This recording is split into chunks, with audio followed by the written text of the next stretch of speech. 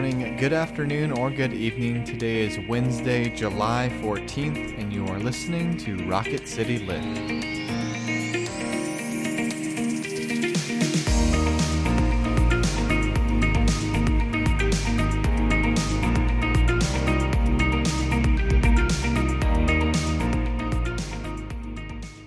Today's episode is a previous recording from June 3rd, 2020. Welcome, everyone. You are listening to Rocket City Lift. I'm Brett Goodeman. And I'm Tara Bolger. We come to you 3 times a week and try to bring a bit of a spiritual lift to your day. We've been discussing the Lord's Prayer for the past 2 weeks, and today we'll continue to look at it as we look at the idea of the kingdom of God. But first, let's begin with a prayer. Today's prayer was written in the 16th century by Teresa of Avila. Let us pray. May the Lord be blessed forever for the great gifts that he has continually heaped upon me, and may all that he has created praise him. Amen. Amen. Our scripture comes from the Gospel of Matthew, chapter 13, verses 24 through 33. Listen for a word from God. Jesus put before them another parable. The kingdom of heaven may be compared to someone who sowed good seed in his field. But while everyone was asleep, an enemy came and sowed weeds among the wheat and then went away. So when the plants came up and bore grain, then the weeds appeared as well. And the slaves of the householder came and said to him, Master, did you not sow good seed in your fields? Where then did these weeds come from? He answered, An enemy has done this. The servants said to him, Then do you want us to go and gather them?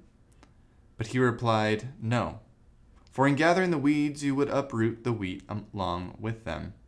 Let both of them grow together until the harvest, and at harvest time I will tell the reapers, Collect the weeds first and bind them in bundles to be burned, but gather the wheat into my barn. He put before them another parable. The kingdom of heaven is like a mustard seed that someone took and sowed in his field. It is the smallest of seeds, but when it has grown, it is the greatest of shrubs and becomes a tree, so that the birds of the air come and make nests in its branches. He told them another parable. The kingdom of heaven is like yeast that a woman took and mixed in with 3 measures of flour until it was all leavened. This is the word of the Lord. Thanks be to God. Brett, we talked about this a little bit on Monday, but our first parable references an enemy. Do you think that the enemy is a person or a thing? What is the enemy? Short answer, I don't know. But when I think about this parable in respect to my life, I can't help, sometimes I think specifically in mainline traditions, we're really good about talking about institutional sin and how institutional sin is a real thing and it oppresses and it hurts. But sometimes we're not as great about talking about individual sin. Sure. And I think that enemy in our own selves is often our sinful nature that can sabotage, that can hurt both ourselves and others. It's funny you say that about institutional sin. I find that people often think institutional sin is a terrible thing and other people are doing it. Like no one owns. Like I think in the past 10 years, I've kind of come to this place like I am a white woman who's lived in the South my entire life. I am probably racist, no matter how much I try not to be.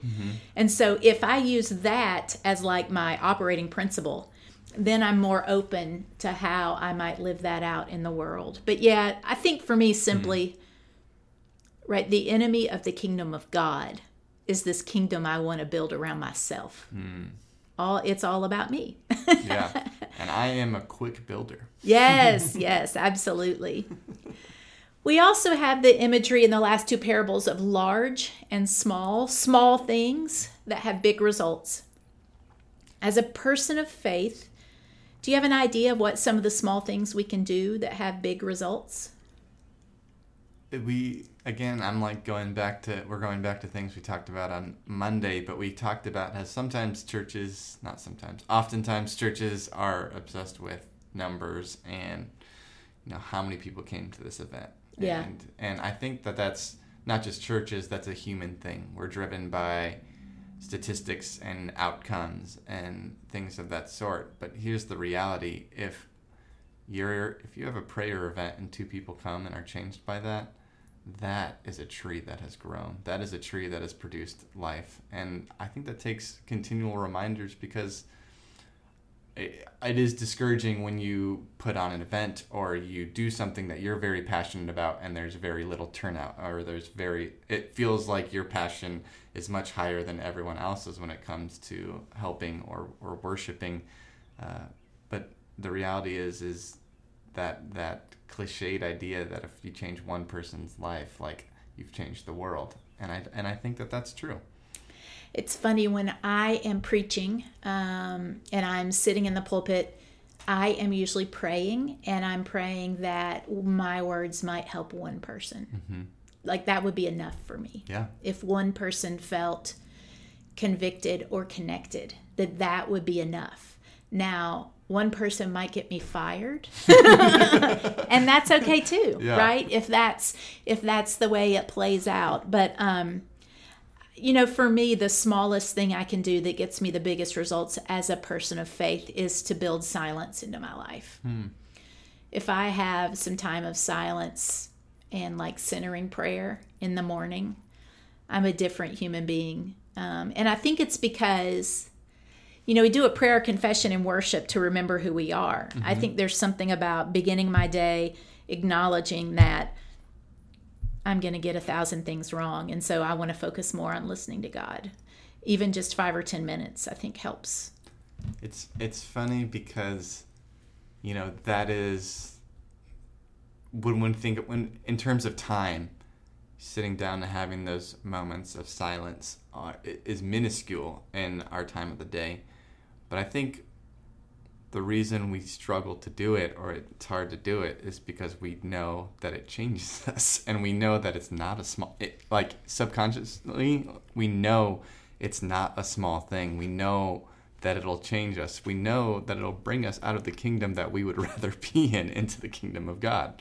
And it runs totally counter to everything we're told in our society. Like, if I said to some of the elders in our church, I spent 1 hour sitting quietly today at work. I mean, I don't know how that would fly, honestly. But if my job, right, as pastor and leader is to be attuned to the Holy Spirit, that might be a really good thing. Yeah. It's just interesting. Yeah. Yeah, I would certainly be like, what are you doing, Tara? I know, right? She's just sitting there. And I do think it's also very hard to quiet our mind and focus on God. Mm-hmm. Very hard. Yeah. There was, in Richard Foster's book, he talks about Christian meditation, and he talks about,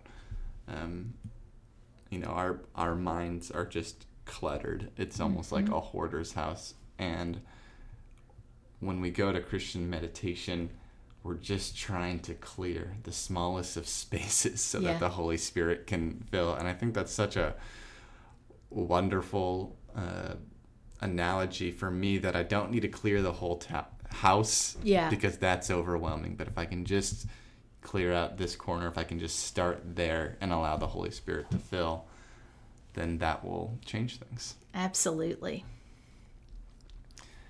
In closing today, I want to read to you a stanza from the hymn of God of the fertile fields. God of the fertile fields, sharper of earth that yields our daily bread, forth from your bounteous hand comes gifts your love has planned, that all in every land be clothed and fed. Thank you all for joining us today. If you want to learn more about something we've spoken about, or more about what we do at Rocket City Lift, I invite you to visit our website, rocketcitylift.com. Now may each of you go out to love and to serve, to be well, to care for yourselves and others, knowing that the grace and love of God is upon you. Amen.